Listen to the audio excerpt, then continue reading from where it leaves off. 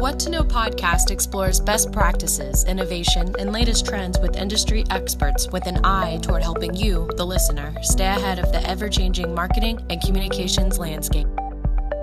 Good morning and good afternoon. This is Aaron Strout, host of the What to Know podcast and CMO of W2O. And today I have a special edition of the What to Know with two colleagues, one not so new and one very new. We have Tom Richards, who's the newest of the bunch, and Frank Mazzola, who has been around now, I guess, for probably 8 months or 7 months. So welcome to you both, and excited to have you on the show today. Thank you. Thank you. Both of them are global chief creative officers at 21GRAMS, which is a W2O company, and we'll get into a little bit of how that works in a minute. But I do want to jump in and start the show the way I normally do, which is I love to find out a little bit about how you got here, right? And both of you guys are creative dudes. I'm sure you knew early days that you probably had skills that were different than the average bear. Tom, why don't we start with you and talk about, how did you end up heading down this creative path that took you now to being part of 21GRAMS? I was brought up in the hills of Wales, a farmer's son. And obviously the job prospects were to become a farmer or to try something else. I think my parents noticed that I was quite good at drawing cartoons of Garfield, believe it or not. And for some reason, I think they went, hang on, there may be a future outside of farming for me. So I ended up doing a foundation course in art and design in Carmarthen, where I tried lots of different disciplines. At one point, I thought I saw myself working in fashion, which would have been probably a big mistake. But no, and then when a friend of mine came and did a talk, and he worked in advertising, he just got his first job. And I really liked the sound of it. So I thought, hang on, this could be the career for me. I then went off to do my HND in Doncaster, an advertising course. And the rest is history. So I have to make the bad pun that you went from farming to pharma, right? So yeah. That's an interesting I'm slightly journey. Dyslexic, so the spelling is exactly the same. Yeah. No, that's a cool story. And actually, it's nice that your parents recognize that, because I know not that farmers, don't understand that, but a lot of times it's sort of a necessity to keep the farming in the family so you can take advantage of all hands on deck. Tom, Frank, how about you? How did you get started? Yeah, I think when I was a kid, I was always kind of drawing and writing, and you write cards for your mom and she cries and you're like, all right, I'm onto something. Or you draw something and somebody puts it up on a wall. So I always was kind of wanted to do something creative. I thought I'd write a novel or something by the time I was 20, but I really didn't have the attention span for that. Get like 5 pages deep and bored with it and move on to something else. And I don't think I ever really thought of advertising as a career or really much about it, to be honest. And I answered an ad back in the days when, the New York Times would have a job section. One of them was for advertising recruiter. I went to go see her and she's like, what do you want to do? And I said, I want to be a creative. And she's like, well, do you have a portfolio? And I was like, how am I going to have a portfolio? I haven't worked yet. And she said, she gives me 2 pieces of paper, and one was traffic and the other one was account person. I don't think I really understood what either was. I got lost on a way to Saatchi. The interview lasted about 10 minutes, so I'm sure it was really bad. And then I was like, well, this isn't going to work out. And I kind of went into sales and just didn't love the in-person. I'm not a great in-person salesman. You always feel like you're bothering somebody. So they had a department that would send anything out to your territory. So I just started making ads and getting calls, back at my house. And I was like, this is fun. Try to figure out how to get, into it, put together a portfolio, and learned all, the programs. At the time. It was like Quark and Photoshop and stuff like that. And put it together and kind of got interviewed at FCB Health. I got that and kind of started in the business that way, really. That's awesome. So at some point we'll have that joke of a salesman and a farmer's son walk into a creative agency, right? Yeah. I've got one other random story for you as well, Aaron. Yes, please do. So obviously I sort of finished it when I've just gone off to do my college course. So after I graduated, I teamed up with my partner Gareth Howes at the time, and we were looking for a job, and we'd been on various placements down in London, Manchester, Birmingham, all over. And one of our friends tipped us off that the local rugby captain, Andy Cheetham, had just started his own advertising agency. So we'd both been to a really good rugby school, Llandovery, so we thought, right, this is our opportunity. So we joined the rugby club, and 3 training sessions in, we met Andy Cheetham naked in the shower and went, "Hey, mister, we're 2 students. We'll do anything for a job." Anything? Yeah. Now, literally, that's literally got us our foot in the door and everything else to my first career. I love that. That would be an even better story over beers, but thank you for sharing that, Tom. Frank, let's rewind a little bit because, as I mentioned, 21 Grams and W2O joined forces back in January. You're one of the founders of 21 Grams, along with Bob Blink and Wendy Levine and Jay Dupree. Let's talk a little bit about how 21 Grams came to be. Yeah. Well, I'd worked with Wendy at GSW, and she was one of, she was the head of account services, and she was one of those people where you were like, if I could ever work with her again, I would. I'd follow her wherever she goes at some point. And, I got an opportunity at McCann Health, and I was there and I actually tried to bring Wendy over to McCann. And she had signed something at the company that she was at, and they kind of blocked it. So what ended up happening was there was this court sort of blocking Wendy from working at McCann that lasted for 3 months, and kind of like the outcome was you can't really work in this type of advertising for a little while for Wendy. So I kind of fucked up her life for a second, and then she just running in different circles had run into and met Bob and Jay, and I kept talking to her, and she was like, it's really fun and interesting because we'd always been from bigger agencies to kind of have this startup and just be curious. Can you start something from the ground up? Is it the agency or is it the people? And after a while, I had a really good job at McCann, but I was like, I felt like I wanted something bigger. We were winning awards and stuff like that, but I wanted to see, if you could start something and put it on the same plane as the other agencies that we know. And kind of left McCann and said, it's going to probably be a couple of years before you guys hear about anything that we do, because it's starting a company and it's going to take a while. And, it happened really, really fast. And it kind of took off, and a lot sooner than we thought, I think. Hard to hold good creative down, I guess, right? Yeah. So Tom, to that end, you were at a fairly well-known company called Havas Links. You took the leap yourself to become this global chief creative officer. Who talked you into it, and what was the big selling point to join 21 Grams W2O?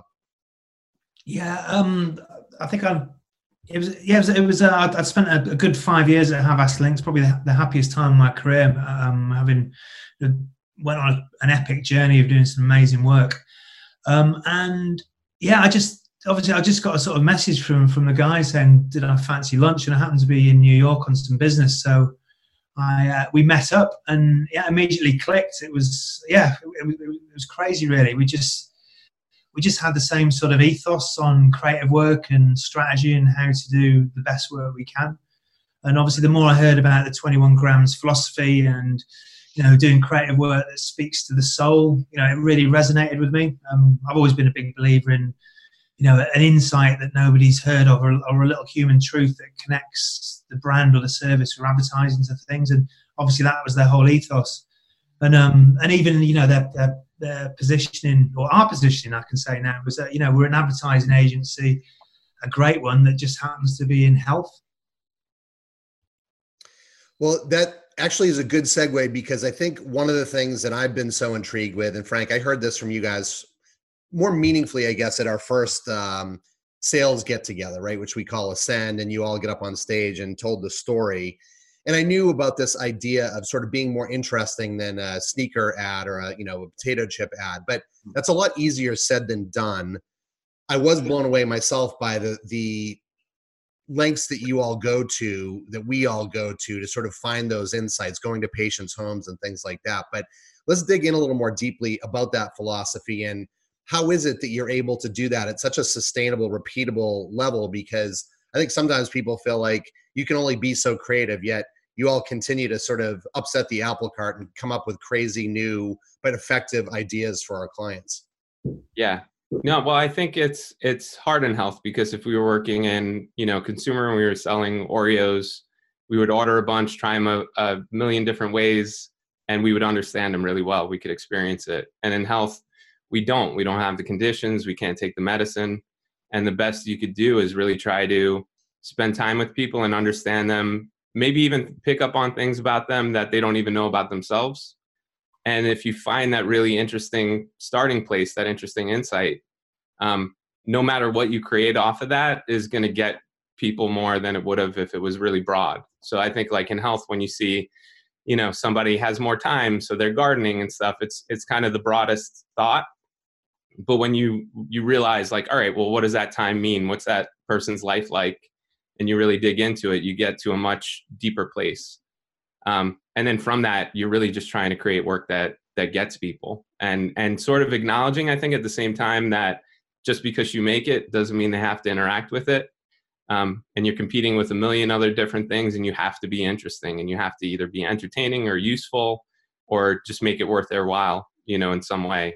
And that's what we try to do really with every project.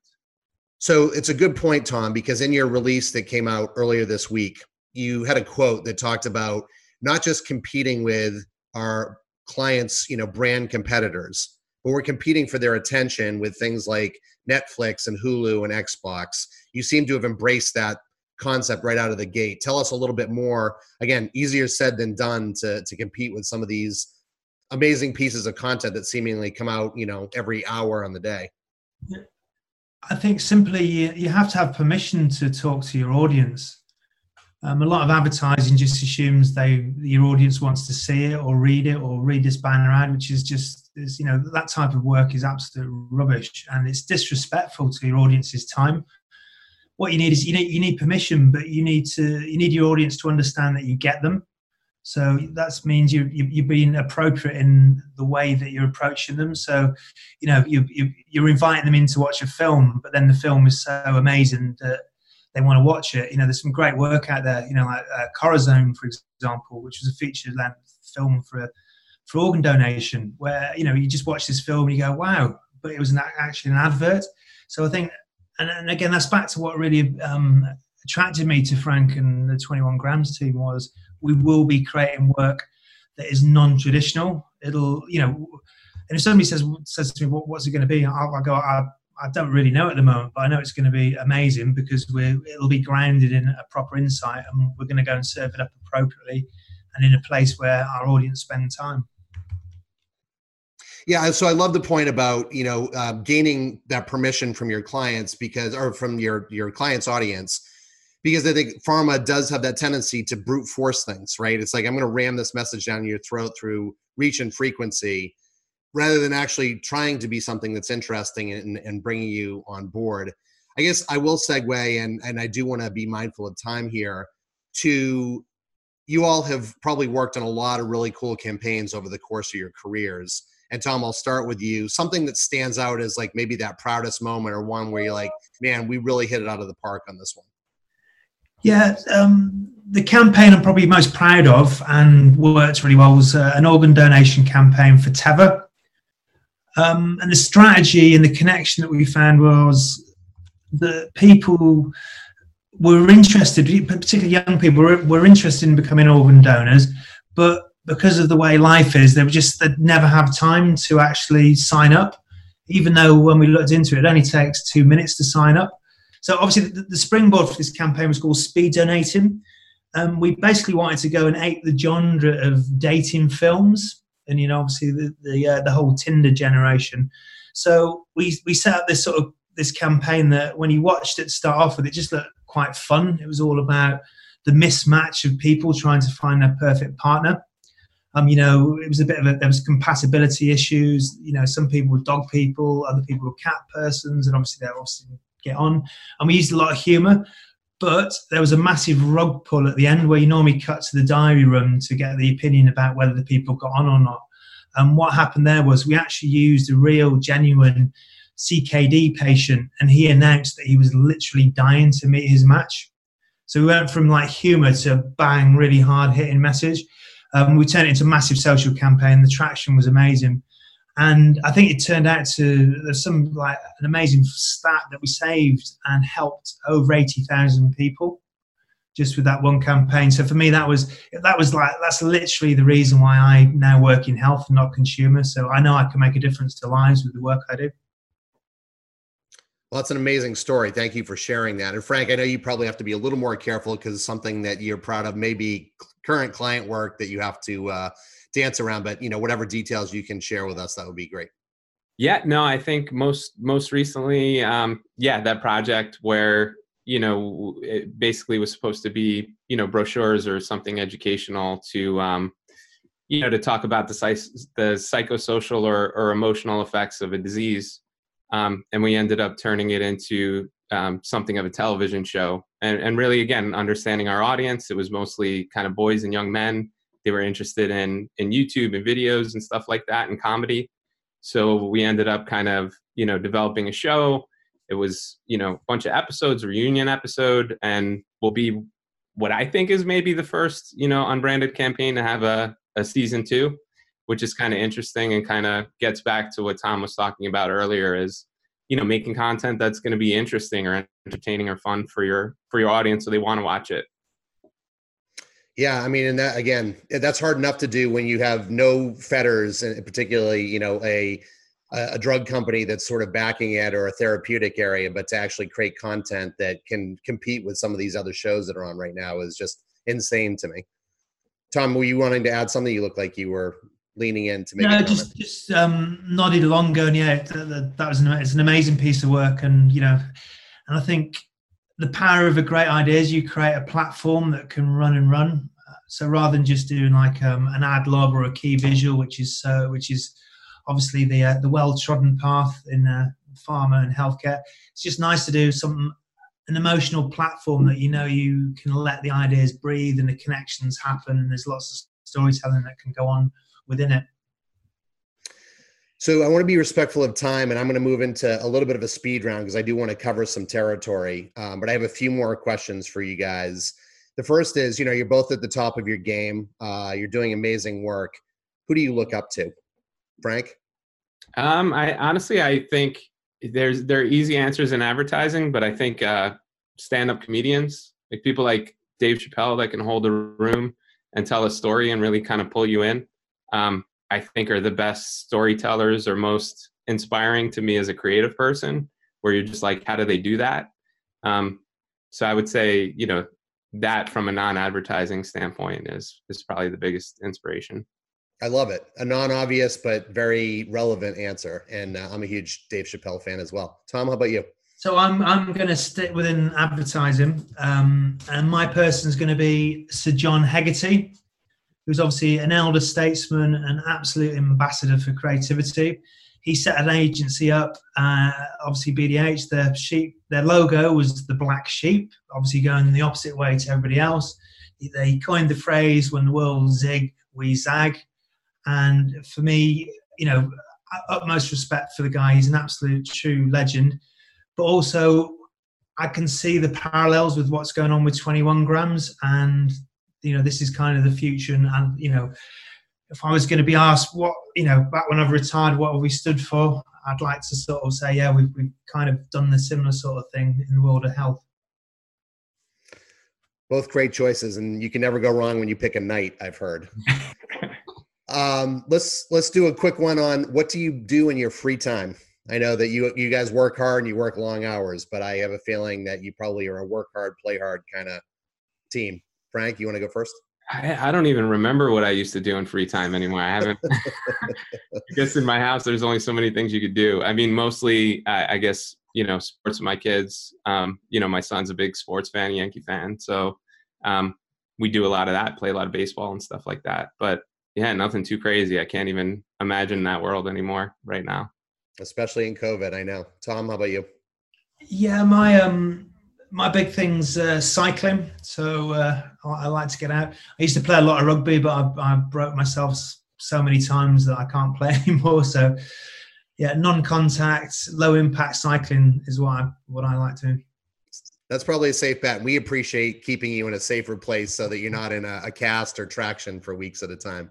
I'm quite good at falling off, though. That's the problem. Yeah, that is a risk, right? So two quick ones. I do want to touch on the Cannes Lion International Festival of Creativity. By the way, I never knew that was really the full name. You always hear Cannes or Cannes Lions. Tom, you play a pretty important role in that. Let's talk about that.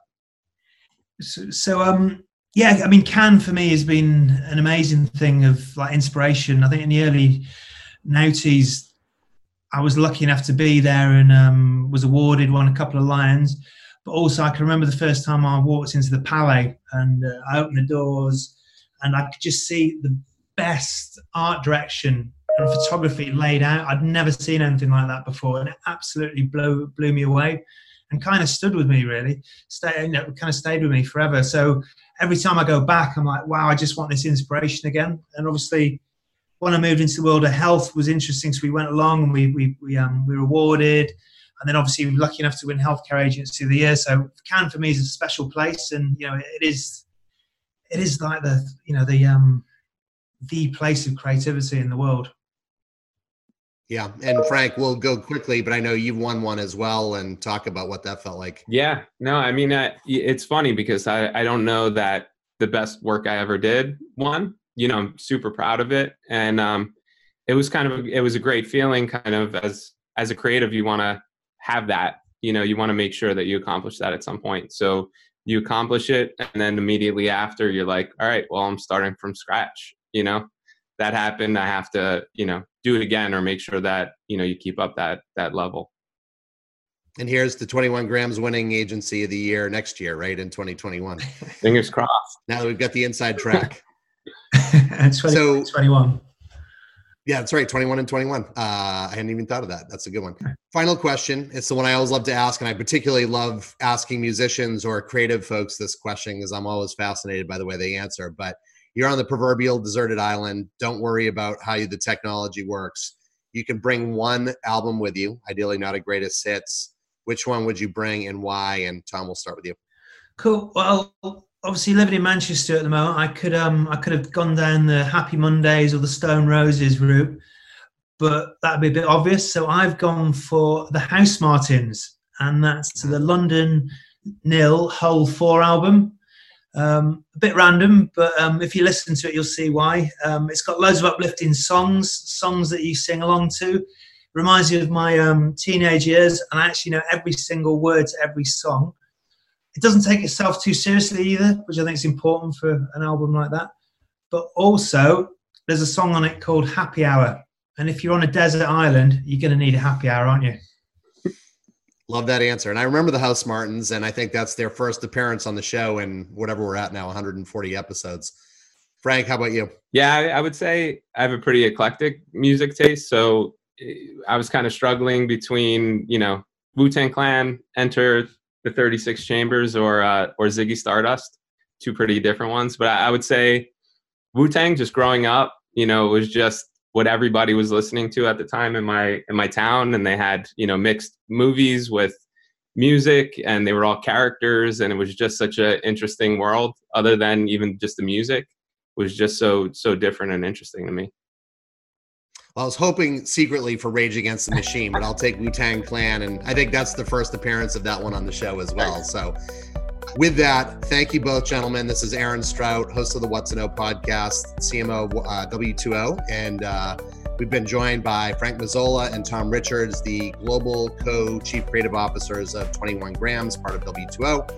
This has been a real fun exercise and a blast, and thank you guys bowling through some of the technical difficulties. Thanks, Aaron.